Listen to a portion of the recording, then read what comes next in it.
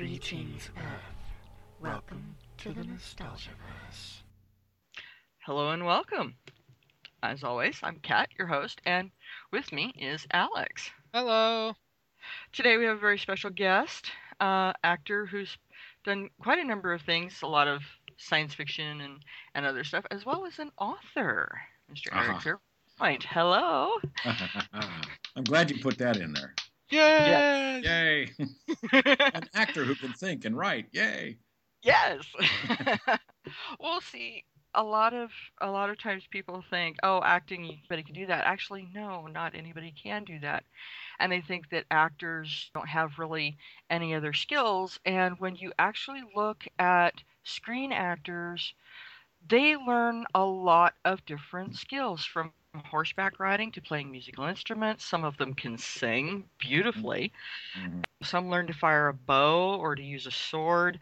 They learn all kinds of different skills, or they get exposed to something that then suddenly sparks their interest in a subject that they hadn't thought of before.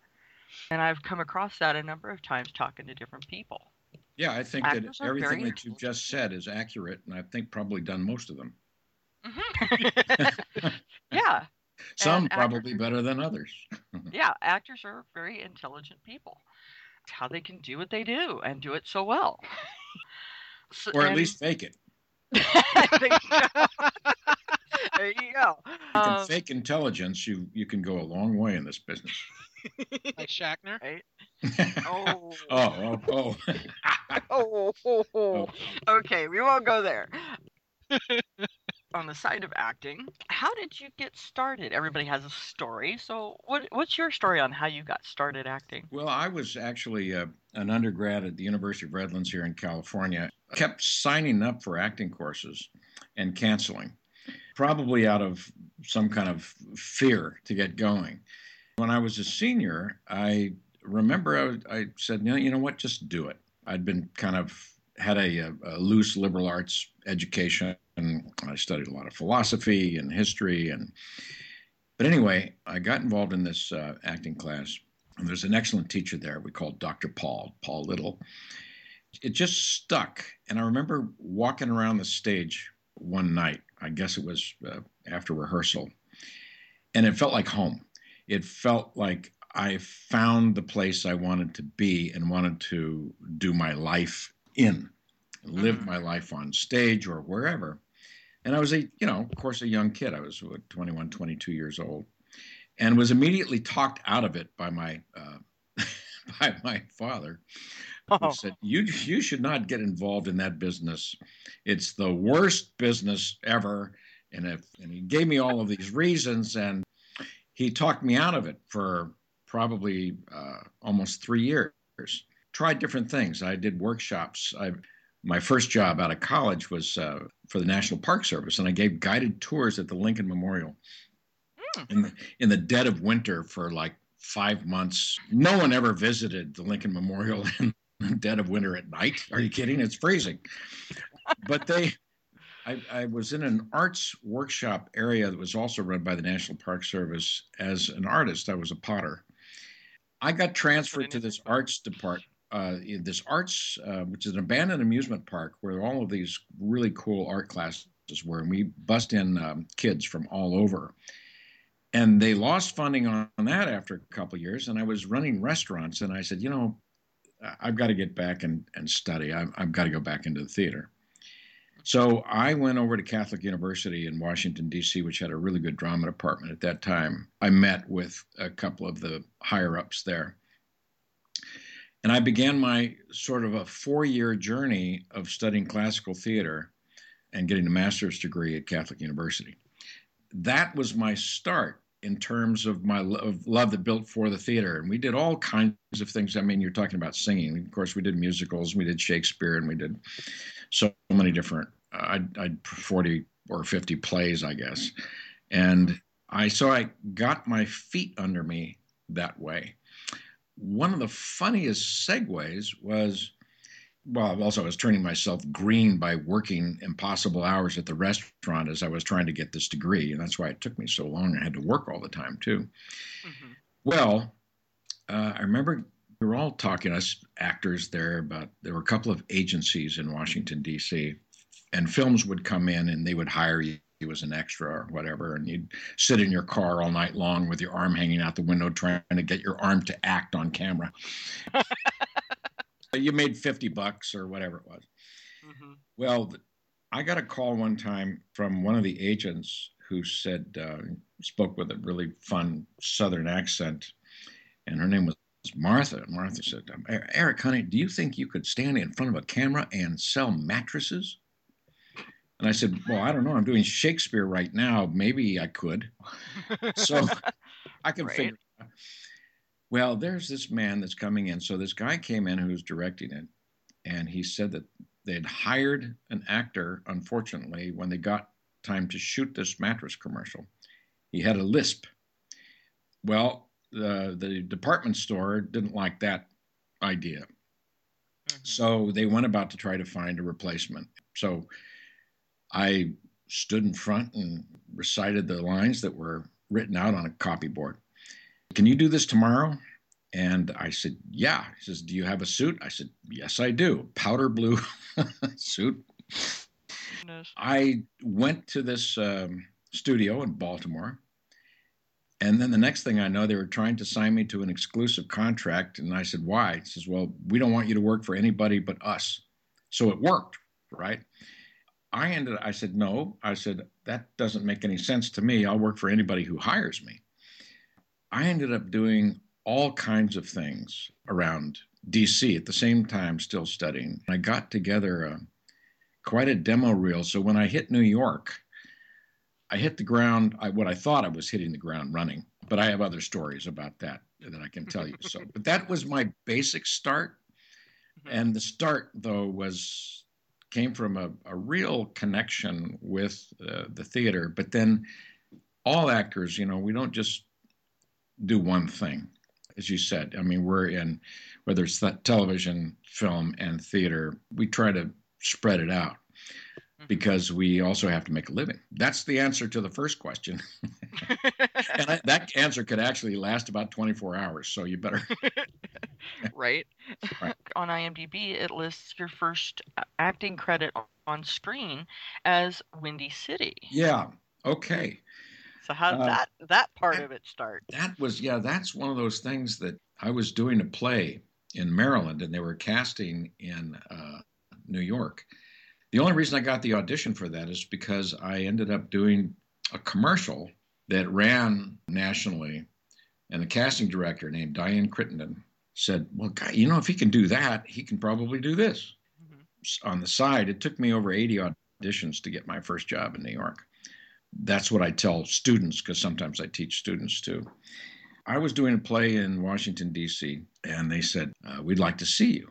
I was living in New York at that time. Mm-hmm. On my day off, I took a plane flight there, and I read with the director and casting director. So they said, well, thank you very much. And then I started walking toward the elevator, and I said, well, okay, that probably didn't work. Just as the elevator doors were closed, casting assistant came running up to me and said, they want you to read a different part. And I said, okay. And then I went in, and that worked. I think I went back 4 or 5 times. Mm-hmm. I ended up getting the part I never auditioned for. They just had to stick me. I think I wore them down. They had to stick me in the film. Well, once you get one thing like that, mm-hmm. if you play your cards right, and if your agent plays their cards right, you begin to develop this thing where Hollywood wants to see the next guy. Who is this guy now that's in this picture? Well, they would fly me to L.A. from New York to test for various things. And that's something that they really don't do that much of anymore. Mm-hmm. So I would screen test for different things. I remember my first television series, was called Hot Pursuit. Yep. It starred me and Carrie Keene as a couple on the run from the law, she having been convicted of a murder she didn't commit, and I was their husband. Sort of a fugitive type of thing. And I got that really because I think I wore down Hollywood for about 3 months. I was living at the Chateau Marmont. I had auditioned for Don Johnson's role, as every actor known it seems on both coasts for Miami Vice. Mm-hmm. Didn't get it. Out of the blue came Hot Pursuit. I read for it a couple of times, ended up doing it. We shot the pilot in New Orleans. I became great friends with the producer, Ken Johnson, who was also executive producer and creator of Alien Nation. He and I have been friends for forever. We had such a good time working together. I was cast in the first film, and that's more or less a description of how I ended up in Hot Pursuit. Yeah. And then following that, you did 3 episodes in Hill Street Blues. I Yes, remember watching that show. Yes, as Betty Thomas's love interest. Now, that was fun because Betty Thomas is about 6 foot. I don't know. She's really, really tall, like 6'2" or something. Mm-hmm. I loved doing that part, and I thought she was just super. And I think I gave her first screen kiss. Oh. That's a funny story. But when we acted together, or we were walking together, I'm a shade under 5'10". Mm-hmm. So they put me up to be either level with her or slightly taller. I was walking on a plank. Wow. Sounds like some of the tricks that they used Yeah, they used when to they were now filming The Hobbit, because they had Ian McKellen standing up on this thing while all the dwarves were down in this trench. Yeah. So they looked shorter. Yeah. Well, it made me look enormous. But I remember a director, when it came time to do this sort of love scene, and we're sitting on the bed, and Betty was, I guess, getting touched up makeup wise, and he came up to me and he said, "Okay, so Eric, here's the deal. When you go into the kiss, keep kissing her and don't stop until I say cut." I went, "Oh, okay." All right, I'll try to do that. So they were trying to play a practical joke on her. We go into the clench, we kiss, and we kiss, and we kiss, and we kiss. And no one's saying cut, right? And it goes on and on until she starts laughing and screaming. I can imagine this long, drawn-out kiss, Oh, and then God, somebody yeah. starts giggling, and it just completely deteriorates from there. It becomes a total comedic scene then. That's the fun thing when you have a good crew and you have a lot of fun. The time goes. You normally, if you're starring in something versus you're a guest star, you're kind of a hired gun. You go in and you do your thing and you go home. But they're stuck all the time working these impossible hours. And if you're doing prosthetic makeup like either Star Trek or Alien Nation, then your hours are crazy. And if you're spending 3 to 6 hours in the makeup chair just by let's itself, say you're in there for 2 hours, and an hour to get out of it. You're adding 3 hours to your day. I remember Gary Graham would come in. I'd be there since like 3:30 or 4 in the morning. He'd come in at 6:30 and look at himself in the mirror, and just go, "I'm ready." Wow. Yeah, and that was also fun stuff because. Alien Nation, he and I laughed. If we do another show with you guys, hopefully Gary can come too, but we would laugh. We laughed all the time. We just had so much fun.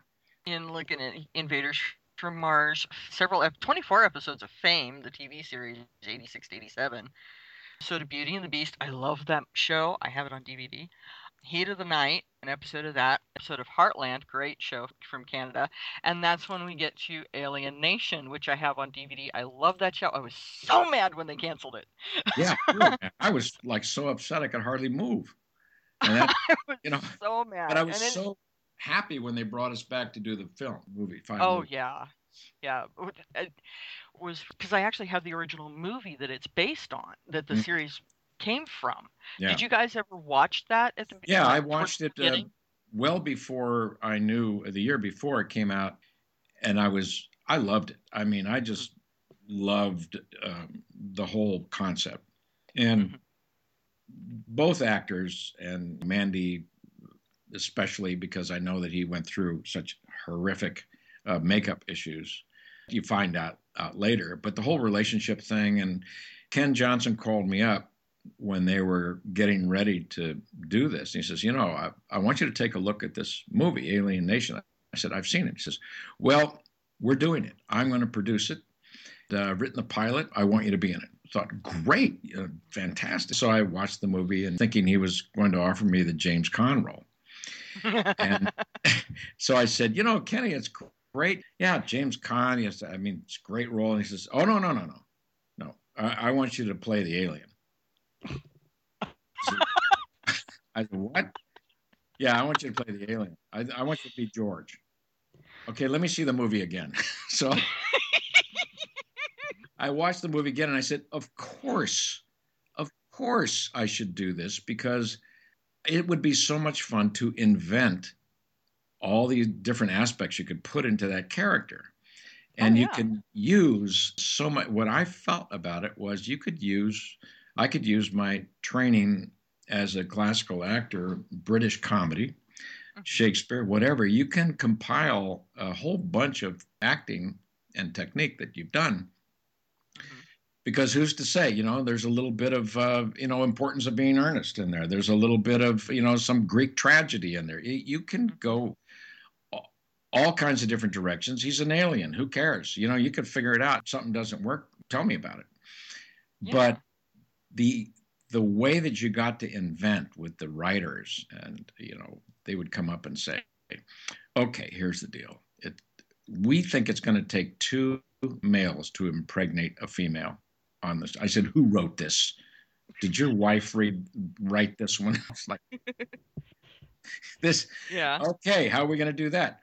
Well, the directors would come in and they would kind of look at us and say, what do you think? And I said, and we would invent these traditions just like on the spot, how you would react it, how you would play it, and how, so it became a real collaboration. And that's what made Alien Nation so special, is because when you're on the set for 16 hours a day and you get to invent that much, you feel incredibly satisfied as an artist, as an actor. Plus, we had a great family, a family of actors, whether it's just the Alien Nation, the Francisco family, or just the crew, and everyone just had so much fun. Yeah, and one of the great things about Alien Nation, you guys got to create an entire civilization from their language, the culture, their traditions, even their biology. Sure. It was extremely well fleshed out species, a people, and you could relate to them. Yeah, I know. Eric, we got this great idea. You're going to have a baby. Okay. All right. Of course. It is so funny because I was actually rewatching it again recently, right as I'm like 2/3 of the way through the series. Alex goes, hey, guess what? I just talked to Eric Pierpoint. We're going to have him on there. I'm like, really? I'm watching the series right now. Oh, it was so funny. That's great. I actually have a really hilarious story. This was back in 2012 because I have it on DVD. I was watching it. I was bored one day. I'm like, you know what? I've got movies and TV shows that I can watch that I love. I'm going to watch one of those. So I pulled out Alien Nation. I'm watching it just straight through. It's about 9:30 at night. This is at my old apartment. It's like right in the middle of one of the episodes. I can't remember which episode it was. Occasionally gunfire in the show. I mean, it is a cop show after all. And right outside my bed, because I'm sitting in my bedroom because I had TV in my bedroom. Right outside my bedroom window, 30 plus gunshots, actual gunshots, most of them 45s. Wow. Just a whole bunch of them stacked right on top of each other. There had to have been 3 or 4 or 5 people. First thing I do, I hear the gunfire, I hit the floor. Yeah. My father's Air Force. So, and the first thought that comes to my mind is, this is not interactive TV. Yeah, we actually planned that. So that we could have like a whole thing outside your apartment, wherever you are. Are you in New York? Where are you anyway? I'm actually in Washington State. Oh, okay. Tacoma, Pierce County. Yeah, I know Tacoma. Get on the phone with 911, talk to them, and I mean, it took like 3 or 4 times going through the information because it was, drilled into my head. My father, like I said, was Air Force. His father was Army Air Corps. So, and plus my father did security, armed security, and my grandfather was volunteer deputy sheriff in Titusville Wow. in the 60s. So, and also worked for Boeing. It was a lot of fun, very interesting family. So, of course, certain protocols are sort of instilled in me as you do this, this, this, and this when this kind of thing happens. So Yeah. that's what I did. Hmm. It was an interesting night, let me Wow. tell you. Yeah. Yeah. And of That's course, I called my mom, and she's like, "Are you okay?" And I'm like, "I'm fine." It was just like, and looking back on it now, it's just the first thought that comes to my mind is that, and it's just like, wow. And I happen to be watching Alien Nation at the time. yeah. There is this sort of weird, otherworldly kind of aspect when something is real versus something is not. Experience like that happened in a restaurant in L.A. where I was at a bar, a really nice Mexican restaurant. I was talking with a young director about his project. Guy came in and he was obviously troubled and was trying to pick fights. He was insulting everybody. He insulted the workers, the customers, and it was crazy. And then he sat next to me, tried to make me his new best friend. It was rough because he tried to buy me a drink and I refused. And then he just took a whack and hit me in the chest. I was stunned and I sat there and I went, huh, okay. So I told my friend, let's get up and go get a table, get out of here. And the guy stood up and he blocks my way. Where do you think you're going? And I said, chill out. Just chill out, man. And so he grabs my hair and he's yanking my head up and down, screaming, chill out, chill out. Then I just, to another mode, found myself in a bar fight. I won, thank God.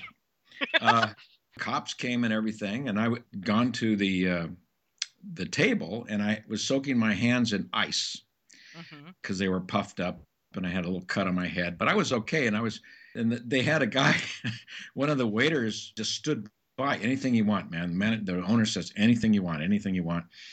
And so I said, great. And he had like a bottle of tequila. He just kept pouring shots. Yeah. And then Oh the my cops goodness. came. Cops said, we need to talk to you. He said, you want to get the guy arrested? I mean, what's the story? And I said, I just don't forget about it. I don't want that guy in my life and all. And he says, you're an actor, aren't you? And I said, yeah. He says, yeah, I recognize you. Yeah. I said, yeah, I played cops on TV. In fact, I played an alien cop. And he sort of laughed. And he said, it's different when it's real, isn't it? Yeah. I'm looking at my hands. They're all puffed up and my head hurts, I go, yeah, it is, so I get it. But it is weird. Alien Nation downtown, I've had like people come up and when we're sometimes shot in really, really seedy sections of LA for the show to get that atmosphere. Yeah. There's a guy with a knife that came up to me and just started stabbing a milk carton and screaming at me. And one guy looked at me and said, you're the ugliest guy I ever seen. Probably not knowing that I was in makeup. So, and I had a guy just jump up and smack me in the head because it was like bopping the alien. It was interesting because, in a way, that was what that show was about. Yeah. In terms of that kind of prejudice. Yeah. And I have a great story for you. When I was doing a play in the year 2000 in New York, go out to dinner sometimes after the play, and I had to go uptown a little bit and then take a crosstown subway. So I was going in the uptown subway about, I don't know, 1 or 2 in the morning, and I got in the subway car. All right, I'm looking at all these faces, and they're staring at me. I'm thinking, wow, do I feel like I'm in a fish out of water situation here? What's going on? And they kept staring at me, and most of them were African American and Hispanic. In fact, I think I was the only white person on the subway car. So what happened was this woman next to me just said, you're that guy, aren't you? And I said, oh, I know what this is about. He says, yeah, are you George? And I said, I said, I am George. And they all said, I thought he was George. I thought you're George. Well, it turned into one of those real fun moments when my subway stop came up and I said, oh, screw this. I'm having such a good time talking to everybody. We went up for another 20 minutes. Mm-hmm. I was just talking to everybody about the show. They were telling me about how they felt about the show and how they felt like particularly to them. Mm-hmm. Those are the great benefits you get from doing a show like that. And that's a rare thing that can happen.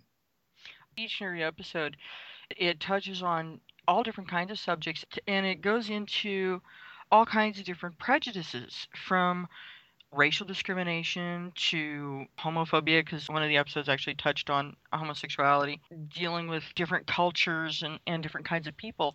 And it was a great show, and a lot of people just really, really loved it, and they were so mad when it went off the air. Not just because there was this horrific cliffhanger that, oh my God, is George's family going to die? Right. Which was resolved the next in the movie that followed. But it was more than just the cliffhanger. It was the characters. It was the people. It was the stories. It was so engaging. Great when you get involved with stuff like that. Yeah. Star Trek has been one of those that does that too. Yeah. Mm-hmm. Yeah, in the 60s, when it came out, it was whole new territory. Touched on things like that, and it's a great way to do it because you can use aliens and planets to demonstrate all of what our strengths and weaknesses are as a people on this planet. So, and no one gets offended that way. I remember distinctly, because I'm a second generation Trekker, thanks to my mom. I grew up watching it in the 60s. There was one particular episode where you had these people that one side, they were split down the middle. One side was white, the other side was black. Mm-hmm. Yeah. There was this prejudice between which side was what color. That's right. He was between white on the them, right and it was side, like whatever. Yeah. Right. Exactly. Yeah. And they couldn't understand what the problem was, and he's like, well, duh. And then they're going, wow, okay. Yeah. And that goes right straight into that again. And speaking of that, you did an episode of Star Trek Next Generation. I did all the different new shows. Mm-hmm. Yep. On Next Generation, I was the ambassador of love from the planet Iaria. Wow. And I turned into a woman to explore love with Picard. Mm-hmm. Turned into Barbara Williams was the actress who I turned into. So I was flattered that they chose her. So, and I was glad that I didn't personally have to kiss him. Because well, nice man and everything, but Yeah. And in between Alienation, you did WIOU, Nurses, Matlock, Forever Young. Right. Mel Gibson movie, yeah. Mm-hmm. My job in Forever Young was to be beaten up by Mel for about 3 days. Oh, but that was fun. I had to jump on Jamie Lee Curtis, assault her, and then get beaten up by Mel, crash into a solid oak lamp. That was actually real. We were doing this mock fight scene in the kitchen, and I was taking punches. I must have been the world's worst boxer, fighter, whatever, because I never landed a glove on him, a hand. And his job was basically just to smack me around. And I was taking these punches, fake punches. The final punch, I had to throw myself back and then land on the ground. Well, my head hit this solid wooden lamp so hard that the bulb burst. Yes. I got up, sort of dinged and staggered out. And the director said, "That was great. Can you do it again?" And it's like, no. It's like, no, I just smacked my head on a solid oak thing. Going out of my head. My eyes are crossed, and the stuntman was there. Stunt coordinator was there. He just hit his head with it was great. Can we get another bulb? Oh, God.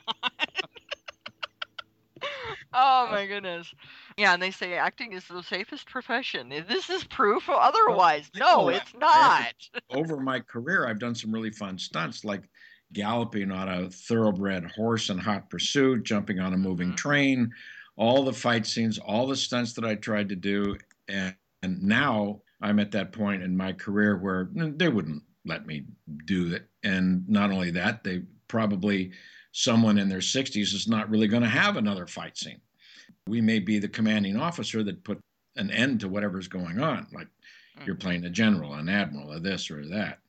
Right. All the stud roles where you're going to do your own stunts and things like that, or you're playing the bad guy and you're going to do, there are stuntmen to do all that now. And you just go through what you do and you sell it, and then the stuntman takes over.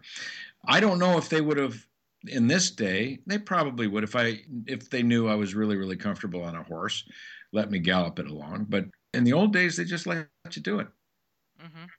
When I was riding in hot pursuit, they wanted me to gallop this horse, hold the reins in one hand, and reach around to try to feel the horse's pulse in his neck, right at his throat.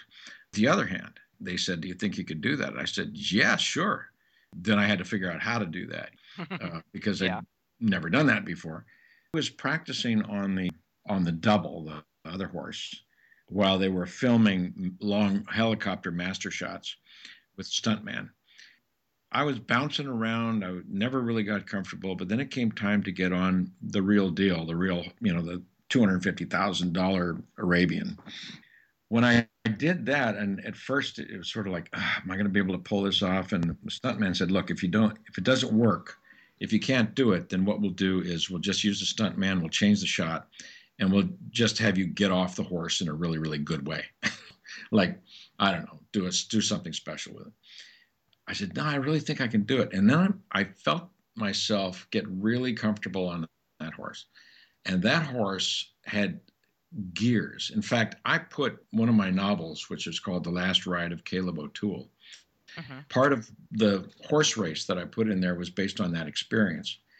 That horse had gears where you just squeeze with the knees and it would go faster. You squeeze again and it would hit another gear and another gear and another gear until the point where it would just flatten out, tail in the wind and head down and just really hauling butt. It was so smooth that my main problem was outrunning the camera truck all the time. So I would have to go Oops. back to the starting point, and Kenny Johnson would say, "Eric, okay, let the camera truck get going first. We're going to get going, and then you go, and then we'll try to line it up that way." We managed to make it work out, and that clip Yeah. you can actually find on YouTube. And I didn't know that, but someone pointed it out to me, and I said, "Yep, that's me hauling butt on this wonderful horse to get this shot." It was such a fun day. I mean, it was a total thrill. Yeah. Okay, after Forever Young, you did an episode of Time Tracks. That And was then shot in Australia. That was fun. Yeah. so okay, comparative difference filming in the US versus filming in Australia. The result basically the same, but in Australia, usually you have your unions are different probably, and your crews are smaller, and there's people kind of overlapping and doing different jobs. And here, if you're going into a studio, the unions are so tight that only certain people can do certain things. You have enormous to film in the U.S. You've got an army, unless you're doing a really really low budget picture with.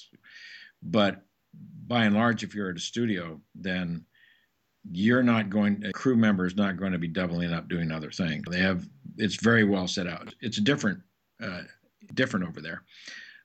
But Canada is pretty much the same, I think, as the U.S. I've Mhm. shot in Vancouver before. It was a great experience, and I think for that kind of show, I don't think not missing a third of the what would have normally been an American crew didn't really matter that much. It seems a little bit more freeform in that Yeah, way, yeah, I not think quite so. so rigid. Yeah, but that's what unions are. I mean, it's you got to respect whatever it is. I mean, the guys that I've worked with over the years, whether it's directors or gaffers or sound guys, and they're like family. So it's a fun thing to work with people you've worked with before. In fact, there was a script supervisor that worked on Alien Nation, the movies. And when I was doing a show called Heart of Dixie, which is more recent, I walk on and there she is. I go, Petra, how you doing? She's great. I'm so glad you're here. All right. So we spent a couple of years doing a number of those shows. And this past spring, I get hired to Admiral Chairman of Joint Chiefs of Staff on a show that did not get picked up, which was called 4 Stars. It's a CBS pilot. This past week, they decided not to pick it up for a series, which is a bummer because that would have been a nice recurring role probably. But there she was on that one. Series too. In '93, apparently uncredited role in Sex, Love, and Cold Hard Cash TV movie. Don't know why that would be uncredited, but I think that was a fun film that was done by one of the writers on two of them actually on Hot Pursuit, and they were also producers on Fame. Harry and Renee Longstreet, and I think Harry wrote that one. Yeah, that was a lot of fun. And getting to work with them again because you were on those other 2 projects. Yep. And then you did, like I said, the Next Gen episode, Liaisons, and then Children of the Dark. Yes, another TV movie I remember that as being about a young child who I think had some sort of medical issue about not being blind or something. Sometimes I can't remember exactly what the plot was. A long time ago. Yeah. And then that's when Dark Horizon, Alien Nation, right after that.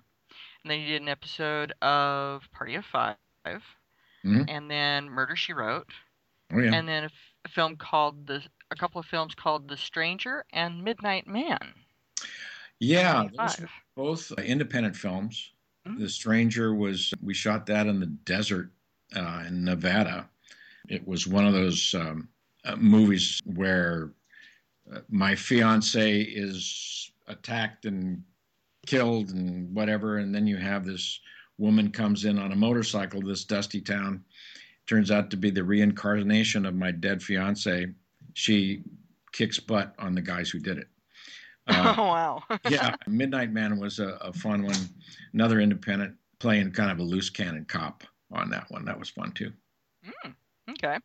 And then back to Alien Nation with Body and Soul and Millennium. And then Where the Truth Lies in '96. And then Driven.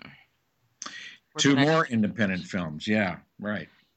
I love independent films. They tend to be so rich. Full of heart. Driven. Yeah, Driven was written by a guy, Michael Shoup, who wrote basically sort of almost like a retrospective on his days as a cab driver. That was a fun shoot. And then what was the one you mentioned right before that? That was Where Truth Lies. Where Truth Lies, yeah, with John Savage and Malcolm McDowell. Played a very bad guy who was a lawyer. Not that they're all bad. But, there's some really good lawyers. Yeah, some of them not so good. A murdering lawyer who murdered his best friend's wives. Oh, my goodness. Yes. Oh. So. Wow. Some of the roles that you end up with, it's like you go literally from one spectrum to the other. I know. And if you can actually keep that so that you can branch out and actually challenge yourself, I love seeing that. Yes. Because when actors end up getting pigeonholed into just one type or just one or 2 things, it drives me crazy because it's like you're not challenging them. You're not giving them the ability to branch out and show what they can do. And I love to see that because then it really showcases their skills as an actor and as a performer and as a storyteller. I love seeing that. And then back to Alienation again with The Enemy Within. And then Little Witches. Another independent film by the producer of a couple of earlier films that I did, including The Stranger, I believe. Little Witches was this sort of, I think that was the era where I was playing a lot of sheriffs.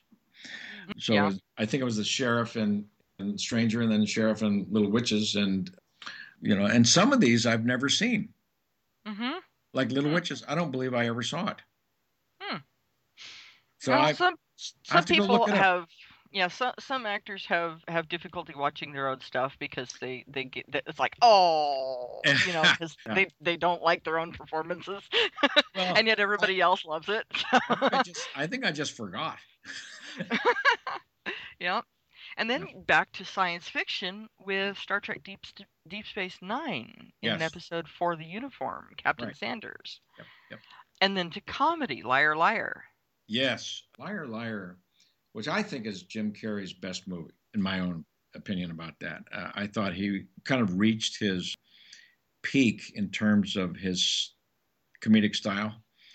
I remember shooting that, and actually before we shot it, and they said, Eric, they want to see you for this part. It's a small part, but it's important, and all of this. And I was moving during that time, and I thought, I've got to move. I'm, moving to this place in Topanga, this house. I got to. No, Eric, you got to do it. You got to, go do it.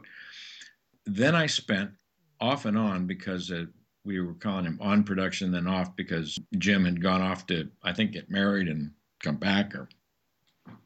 Yeah. But we spent all this time in the courtroom. It was so hard not to constantly crack up what he was doing. And he was trying so hard to make sure that to crack us up.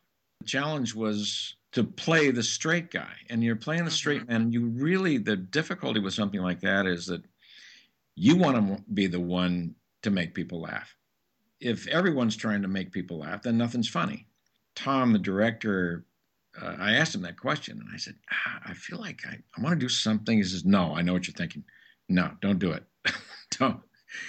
No, let Jim do Jim, and everyone else, we got to figure out how to this. And I thought they did a great job with that film. And that film it's sort of the one that I constantly see. It's always playing somewhere on cable, whatever. It's a great movie. Yeah, It's a yeah, funny movie. So and then back again to George Francisco with the Udara legacy. Right.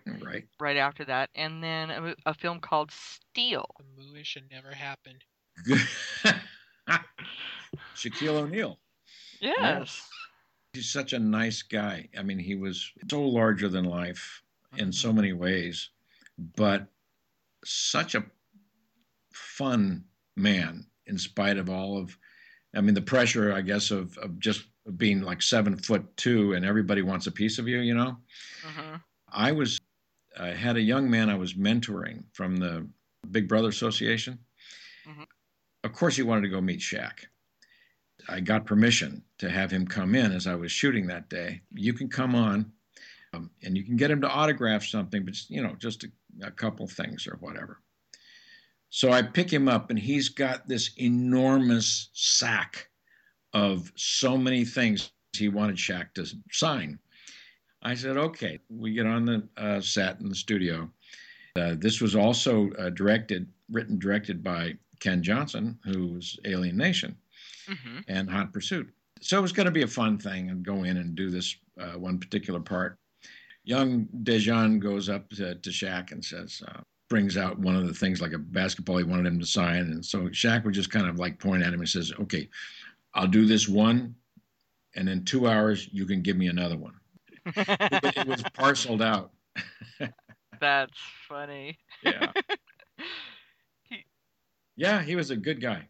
He sounds like a great guy. And then you went on from there to an episode of Nash Bridges. Right up to San Francisco. Yeah. All right. And then to a series I dearly love, Babylon 5. Oh, yeah. Yeah. The scene with Garibaldi. I love that scene. It's so funny. I got to find that scene from someplace. It's on YouTube. It's on YouTube. It? Yeah, we can link you to it, and okay, it's send me the link so funny. It is. I didn't know it was you until she told me. I'm like, you got bombed? Oh no! It was so funny. I love that. I love that show. And then he went on to do Ally McBeal, an episode of that, and then ER, Mhm. and then 8 episodes of Silk Stockings. Oh, yep. She had a recurring role on there for a while. Yeah, as Mitzi's love interest in that one. Hmm. Uh-huh. And then an episode of The Pretender, great show. Yep. Hmm. And then Beverly Hills 90210 in 99. Hmm. And then an episode of Sliders, love that Hmm. show. The whole sci-fi thing back to Star Trek, Voyager. Ah, In an yeah. episode, Barge of the Dead. That was a cool episode to play a Klingon. Of course, if you're doing Star Trek, you should be playing a Klingon at some point, don't you think? Right? Yeah, come on. Right? And I remember, God, I think I shot on a Friday. I had to do a convention on a Saturday and Sunday in Baltimore and then get back on the set early to get put into Klingon makeup at, oh gosh, I guess 3 or 2. I think my call time was 2:45 a.m. The plane had landed at midnight because they had some mechanical problems in Baltimore. So I just went, with no sleep, straight to the set to get myself put into a Klingon makeup, and then to shoot more than 24 hours because they had back ended the first day of the next episode to the last day of this one, and they had to shoot this one out. They couldn't go over. So we just shot it until the last shot was done, and we were on what's called a poor man's process, where you're on the barge and they're making the barge move with these levers. In fact, I'm looking on my desktop and my computer right now. There's a photograph of this. Mm-hmm. And so we shot, and I was exhausted, and it came time, okay, we wrapped. I get in the car for the drive home. I tell this story a lot because it's pretty funny. The cops pull me over, and it was, I don't know, 3 a.m. or something the next day. My cop says, I pulled you over for weaving. He says, have you been drinking? And I said, no, I've been a Klingon. And he said, what? I said, I've been shooting. I've been a Klingon forever, it seems. I'm exhausted. And I had actually my script with me, and I pointed that out, and I was still had like pieces of makeup hanging off my face and on this black T-shirt that they give you. And the guy says, okay, he says, follow my finger. So I'm looking at his finger, and he says, all right, I can't give you a ticket for driving while Klingon. And oh my gosh. So, oh, that's hilarious. He says, can you get home okay? And I said, yeah. He says, there's a hotel right over there. And I said, I just got another 20 minutes. I swear I can get home okay. That was it. That's funny. Oh my goodness. That is hilarious. And it's really cool you got to play a Klingon. They're actually my favorite Star Trek race. I think you just have to, you have to. I tell you, one time it was very funny that I did a convention, and it was, again, back in Baltimore, a different year. Mm-hmm. Just a horrific snowstorm, a blizzard. Mm-hmm. And we were at this hotel, and did the usual autographs and signings, and put you up for a couple of nights, and then supposed to get on a plane. Well, everything was shut down. Oh my goodness! All the guys and the women who showed up in costume, in makeup, the fans, right? And they love to do this. Oh, yeah. All Klingons, or they're Star Wars characters, or they're this or that, and their bar really looks like a Star Wars bar because you're drinking. Yeah, they're buying you drinks, and they're in costume, right? So you feel like you're Harrison Ford there. You're, in civilian clothes, and they're all dressed up, and you're just talking to them like this is the most normal thing in the world. Well, they had to then, no one could drive anywhere. Right. So these people were stuck in their costumes for like 3 days. Oh my goodness. And it was rough and raw after a while because nothing smelled good anymore. You kind of go, the only thing to do, the only place you could go was the bar.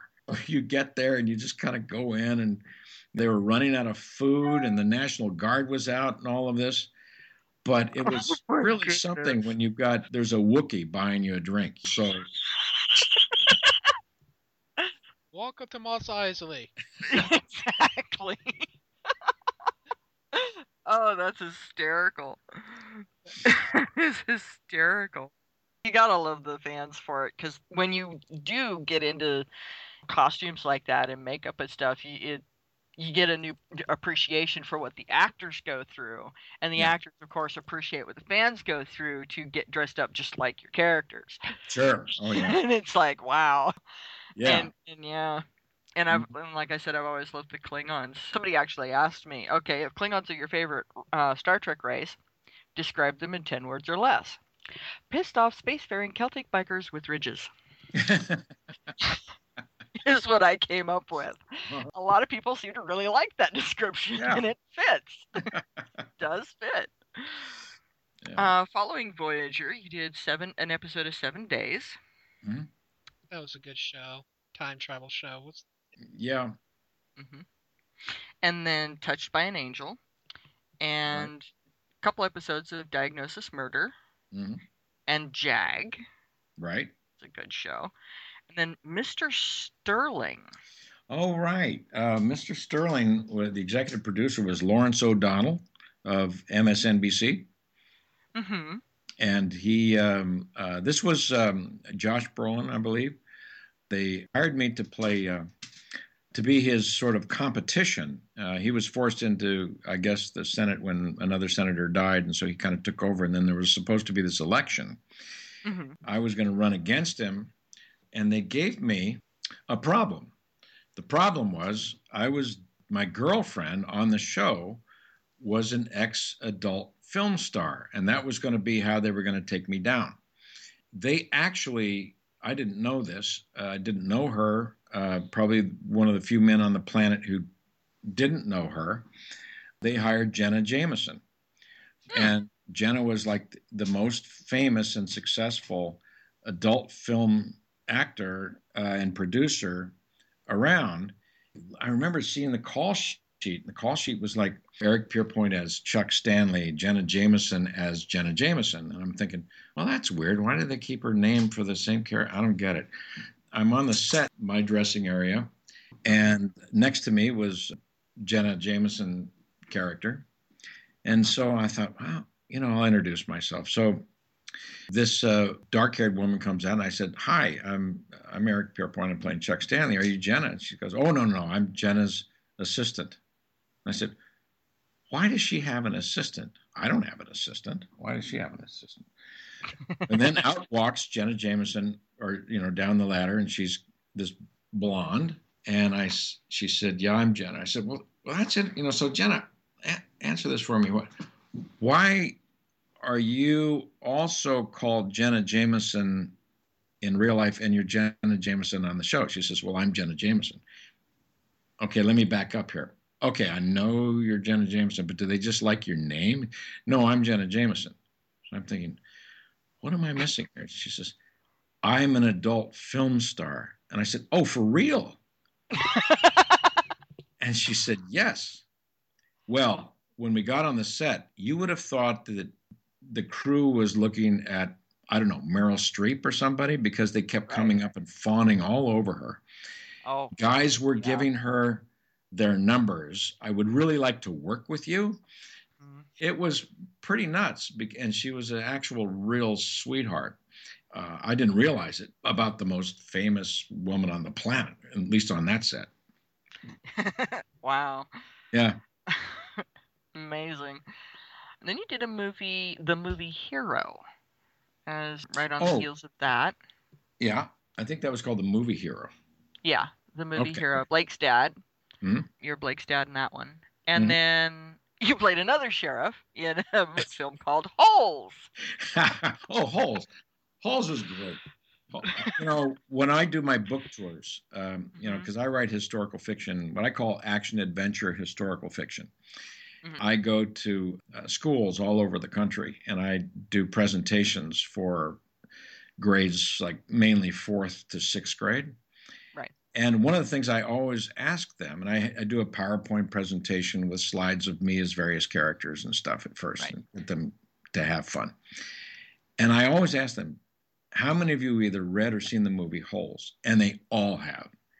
It's like one of the most popular and one of the best, I would say, more middle reader books out there. When I was playing the sheriff, even here in Topanga, when the real estate agents found out I was doing it and they had kids, they would drive their kids around to see my house because that's where the sheriff lived. That's cute. Yeah. Did Strong Medicine, played a Mm. doctor in that one. Right. And then Remembering Charlie. Uh-oh. It's a TV movie there. Been Hallmark or something. Yeah, I think so. And then Eulogy. Mm-hmm. And then an episode of Crossing Jordan, Fire Mm-hmm. in the Sky. You were As a fireman in that. That was the fire chief year. Mm-hmm. I think I did 3. Mm-hmm. Yeah, it looks like it. After that, you did Messiah, a short. Mm-hmm. Played Abbott, and then CSI Miami Fire Chief Kyle Donaldson in the episode Nothing Yep. to Lose. So Mm-hmm. there's another one. Right. And then you had several episodes on Enterprise, Star Trek Enterprise. Oh yeah, yeah. Actually, the first episode on Enterprise was as an alien on but I guess it was the Dark Planet. We were Rogue Planet. Hunting intelligent game. Mm-hmm. Then they hired me to play actually a human agent, and I think I did a number, half dozen or so. Yeah, four Harris, episodes as Harris. Yeah. Mm-hmm. Did you ever get to be? Because I don't remember Enterprise. I watched it, but I don't remember if Saval was in any of those episodes. Gary? Yeah. Not with me. I think paths didn't cross for whatever reason. Probably for plot reasons. We didn't. That would have been fun. Oh, I yeah, well to do imagine. something with him. Okay, but you know what, Gary? You only have ears. Your whole head isn't covered in. Well, ears and a wig. Yeah, okay, but that's how long did that take? Come on. Yeah. It would have been really cool if you were playing a human and he's playing an alien. It's like, well, now there's a total role reversal for you. Turnabout is fair play. Revenge is sweet. Right. So this time it says some Garrett be lifting you up in the air. Tossing you like, oops. Yeah, because Vulcans are said to be stronger than humans, just like the Tectonese were. After that, you did World's Fastest Indian. Yes. Oh, yeah. The motorcycle movie with Anthony Hopkins. Mm-hmm. That was a lot of fun. We shot on the Salt Flats for several weeks. Yeah. Oh, I'll bet that was warm. It was. It totally was. That was very warm. And then looks like the first episode of Surface. Oh, yeah. Right. I guess that was the pilot. Yeah. Mm-hmm. That was the year of, I think I was a military admiral on that. Yeah. Mm-hmm. Yep. Admiral Philip Greary. Mm-hmm. And then Medium. And then Commander in Chief. Right. Good series. Too bad they didn't last. Yeah, I thought that was going to run longer. That would have been a fun one to be on for a while. Yeah. During that time, they got hit with that writer's strike. Yeah, I guess it was. It's funny what makes it and what doesn't make it.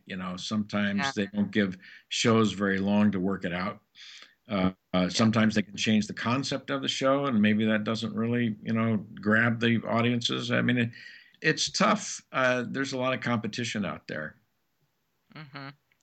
And then 4 weeks, 4 hours. Mm-hmm. Another indie. Yeah. Yep. And TV Virus. Right. And then Brothers and Sisters TV series. And then Murder 101, If Wishes Were Horses. Right. A couple episodes of Big Love. Mm-hmm. And then CSI. Okay, that was interesting because I think I was selling bull semen on the black market. I forgot about that. Okay, now, I'm telling you. Well, when you got high-end animals, that it's a premium to get breeding for these animals, and this happens with horses, especially high-end thoroughbreds.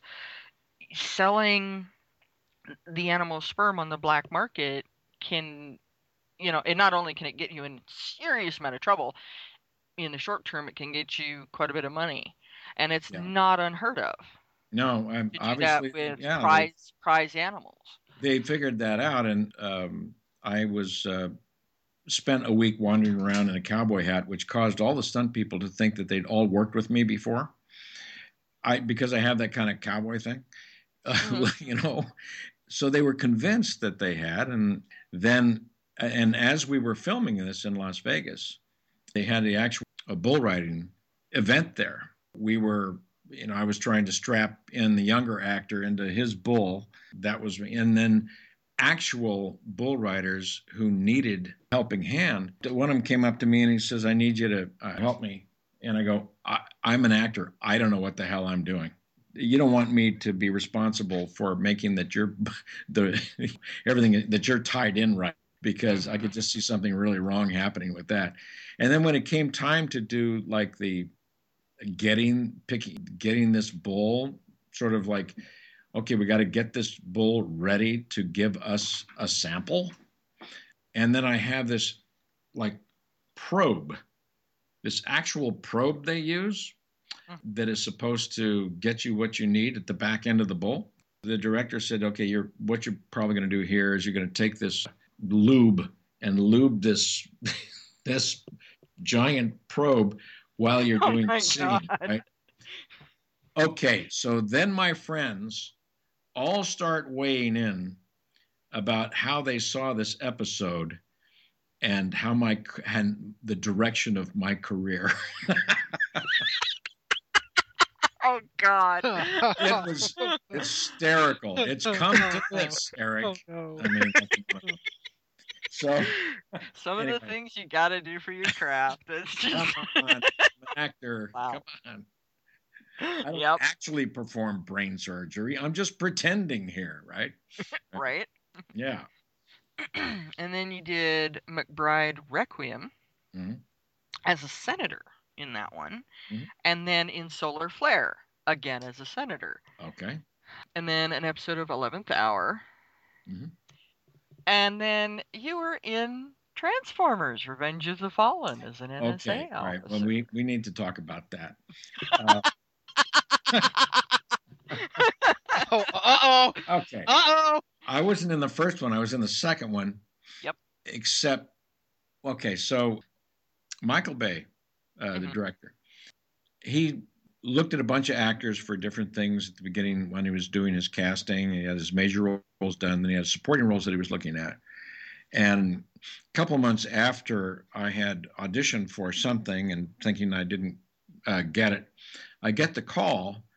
Well, they've created a new role. This role is the head of the NSA. Just they're going to shoot it tomorrow, so you don't have time for wardrobe. So can you just grab a suit and go down to the set, which is down in the Long Beach area, I guess it was.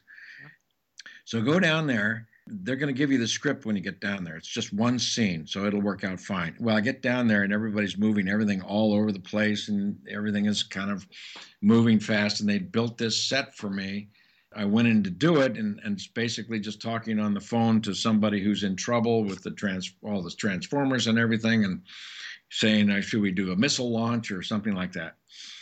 Hmm. And so I do it. And it comes time to, I don't know, 3 months pass. Yeah, this is what happened. 3 months pass. They're Hmm. still working on this one movie, but they're probably overlapping the third movie. I'm not sure. Hmm. I get the call from my agent, and the agent says, they want you to go down and audition for the role of like a CNN reporter. And I go, wait, but I already did the movie as this other character. Oh.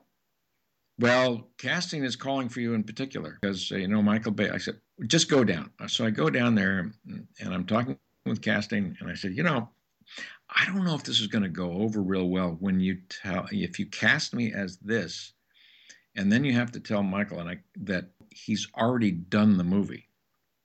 Even casting said when I said, I've already done the movie, and they were kind of like baffled. You did? I go, yes, I did. Oh gosh, because it was such a big show and they were hiring so many different people. Hmm. Well, okay, so that didn't work out. I'd already was in the show, but then when it came time to see the movie, I get a call and they says, "Yeah, I think you were in the movie. I mean, you're in the credits."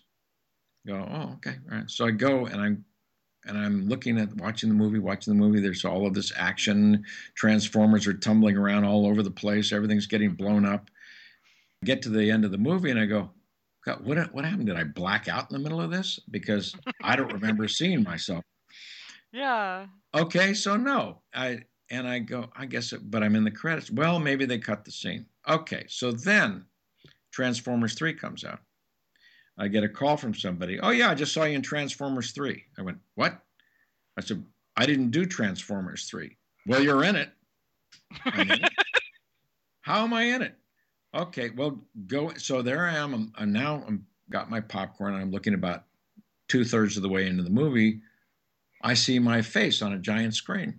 And I went, holy crap, I'm in the movie. How did that happen? Well, they what they did was they took a piece of a reaction shot that I had done to make it fit in with whatever the chaos was in the third movie. So I'm thinking, hang on, well, can they do that? So I call Screen Actors Guild, I explain the situation, and they say, Mhm. well, they really should pay you for the third movie because you're in it, right? I said, yeah. It says, well, go in with a stopwatch or a watch and tell us the exact minute and second after the movie starts, after the opening credits that you're in it, and then we'll investigate.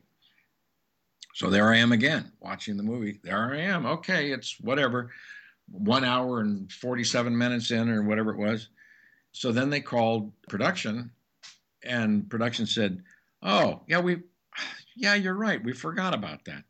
So it is interesting what happens. Sometimes you work and maybe whatever you're doing doesn't make the movie. It gets cut for what editing reasons.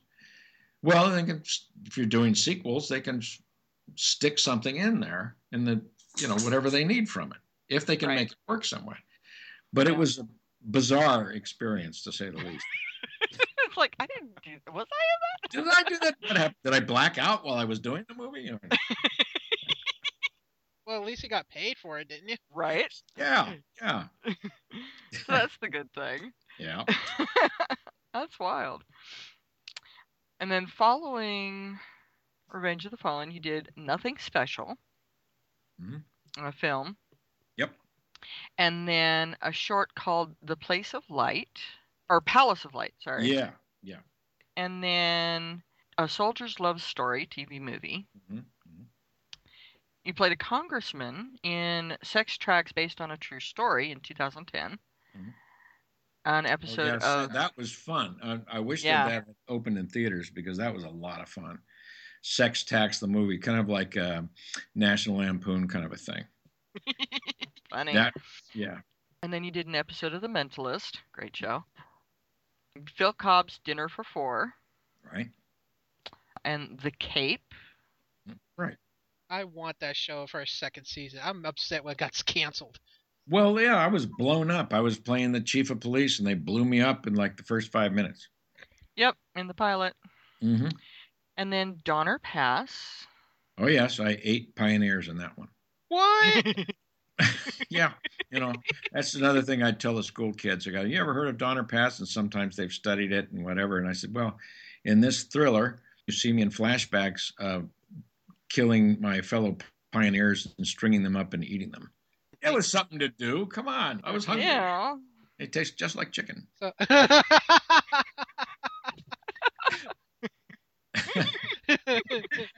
Did 10 episodes of Chemistry. Oh yes. Oh. Um, Oh, I hear a oh. story coming. Okay. Here's another one of those stories where this was a. It's still on. It still runs on HBO sometimes, or what they call Syndication. Cinemax HBO. The nickname for it is Skinemax, uh, and it was very For obvious reasons. sexy show with a lot of nudity in it. Not me. I remember getting the call for that. I think it was like a Friday, and I went to read for it. I didn't have a script. That they cast me, and they said, "Are you going to work on Monday?" and I had no script. And finally, they sent me 3 scripts online, and I'm reading the first one, and I'm going, "Wow, this is. Can they do this? I mean, I don't know. This seems really, really risque. And this person's naked, and now this person's naked." I get down there. Chad Everett is there, and I say to Chad, I said, "Hey, how you doing, man?" He says, I introduced myself. I said, "So, Chad, what'd you think when you read the script?" And he says, "I'm just glad to be working." And and then Sally Kellerman. But then I see a few actors wandering around in bathrobes. I go into wardrobe and I see like G strings and stuff, and I'm thinking, "Uh-oh." Get a hold of. I'm talking with the head of wardrobe, and she says, "No, no, no, don't worry about it. You're not going to get naked." I'm saying, "Oh, first of all, good, and second of all, if I am, you better call my agent." Like real quick and find out, how much money that might be. But it was fun. I'd worked with like a couple of the crew members were crew members from Silk Stockings from years ago. So I basically played an alcoholic head of a law firm. My 2 daughters were, I guess, both of them were fairly, very, very nice and very, very sexy actresses who had to do a lot of nudity. Where I went wrong in my life raising them, I don't know. But but it was fun. It lasted a year, and you can cruise around on Skinamax late at night if you want to. Yeah. Yeah. And after that, you did 3 episodes of Parks and Recreation. Oh, that was fun. Chief of Police, but those guys were so much fun to work with, and that was also the year where I was doing 3 shows at the same time. It was Parks and Rec. I was doing Heart of Dixie and also an episode of Workaholics. Workaholics, thank you. In the space of like 1 month on TV, I think 3 of them aired. I was retired on Parks and Recreation. I was given a heart attack on Heart of Dixie and set on fire in Workaholics. And I thought, okay, what are they trying to tell me? What are they trying to tell me? What? What? Wow. Go back to writing a novel, Eric. We're going to kill you, give you a heart attack, set you on fire, whatever. I feel bad for you. Wow. And of course, you mentioned Heart of Dixie. There's 7 episodes of that you did. Workaholics. You also did Farmed and Dangerous. 4 episodes of that. That was a Chipotle campaign where Chipotle they were doing episodes, sort of comedic episodes about their process. And I played a guy who was a rancher who was feeding his cattle food made out of petroleum products, and oh my goodness! And it was sort of like the anti-Chipotle. They were doing sort of reverse advertising with that. My cows. The problem, if you got close to them and you talked on your cell phone, they had a tendency to blow up. Different things like that was kind of fun. Wow. Yeah. And then, like last year, you did an episode of Wicked City. Wicked City, my episode. Okay, the last couple things that I've done have been. Wicked City was a series about a serial killer, and it only lasted, I think, 2 or 3 episodes. Mm-hmm. It got off the air before my episode aired. Oh. Yeah, I was really bummed because I was playing the grandfather in a flashback of the serial killer, and you found out kind of why the serial killer was so screwed up. That I kind of wish that had aired, because then this sort of abusive grandfather was a horrible, raised his daughter, the serial killer's mother, and sort of tied the plot all together. Thing that I did, as I said before, this was a show called 4 Stars. And we just found out that did not get picked up, and that is that's disappointing. So it was a CBS show, a pilot. they made the decision. So the lineup, they may, who knows, maybe they'll pick it up as a mid-season replacement or something. Yeah, because it's listed here as a TV movie in pre-production for this year. So I'm like, yeah, you don't really know where they go because this is I believe, a 1 hour pilot. So they probably listed it in a certain way. I'm not sure why, but Yeah. shows like that, if they don't get it the first time around, sometimes they get it the second time around. You just depends. And that show, what it's about is 4 stars refers to two generals, 4-star generals, and each one has a son and one has a daughter. They are also in the military, firefight in Afghanistan or Iraq or someplace, and trying to figure out how to get them out. And they're romantically involved, and so they have to go to the president to find out what they're going to do, and they have to get to the president. They have to go through the chairman of Joint Chiefs, which is me. I think that would have been a fun recurring role, and it may still be. We don't know yet at this point. Yeah, I think it'd be a great series to put on there. I think a lot of people would really get into it because especially when you've got things like CSI and JAG and a lot of these others. Yeah, that people just love them. And the entire generation now knows about war, and the younger generation is now fighting over there. So, it's got possibilities. So we'll see. Maybe it'll happen. Yeah. Yeah. So in all of this that you've done, you've also mentioned as theater as well. Do you have any upcoming either on screen or on stage projects that you are able to kind of mention that might be coming up? Huh?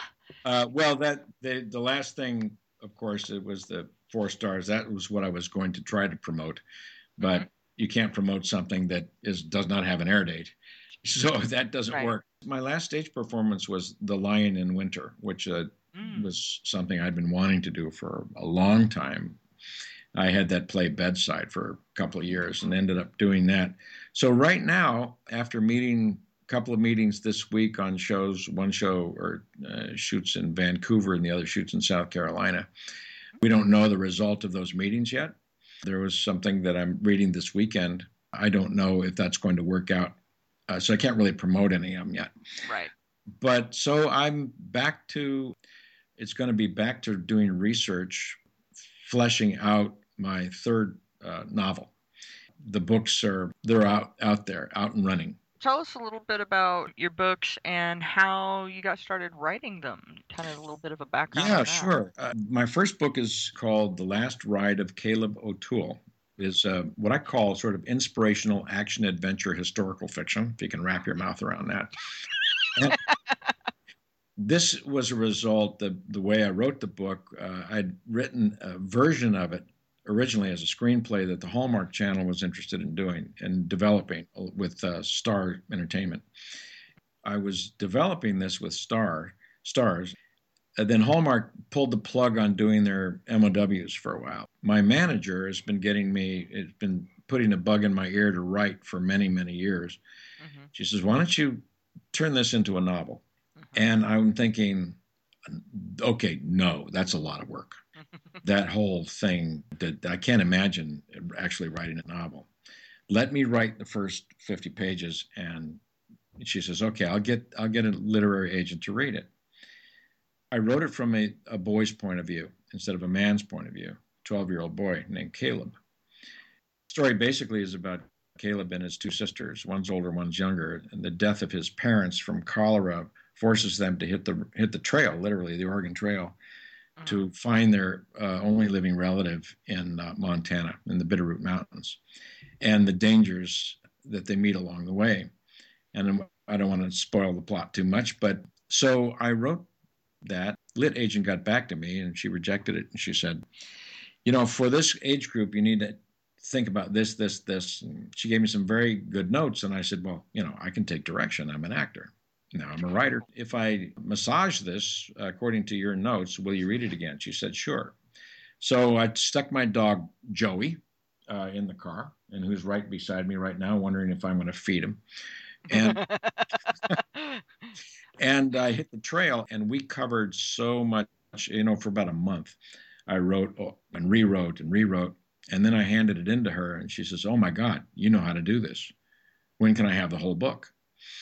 This was about, I want to say about 5 years ago or something.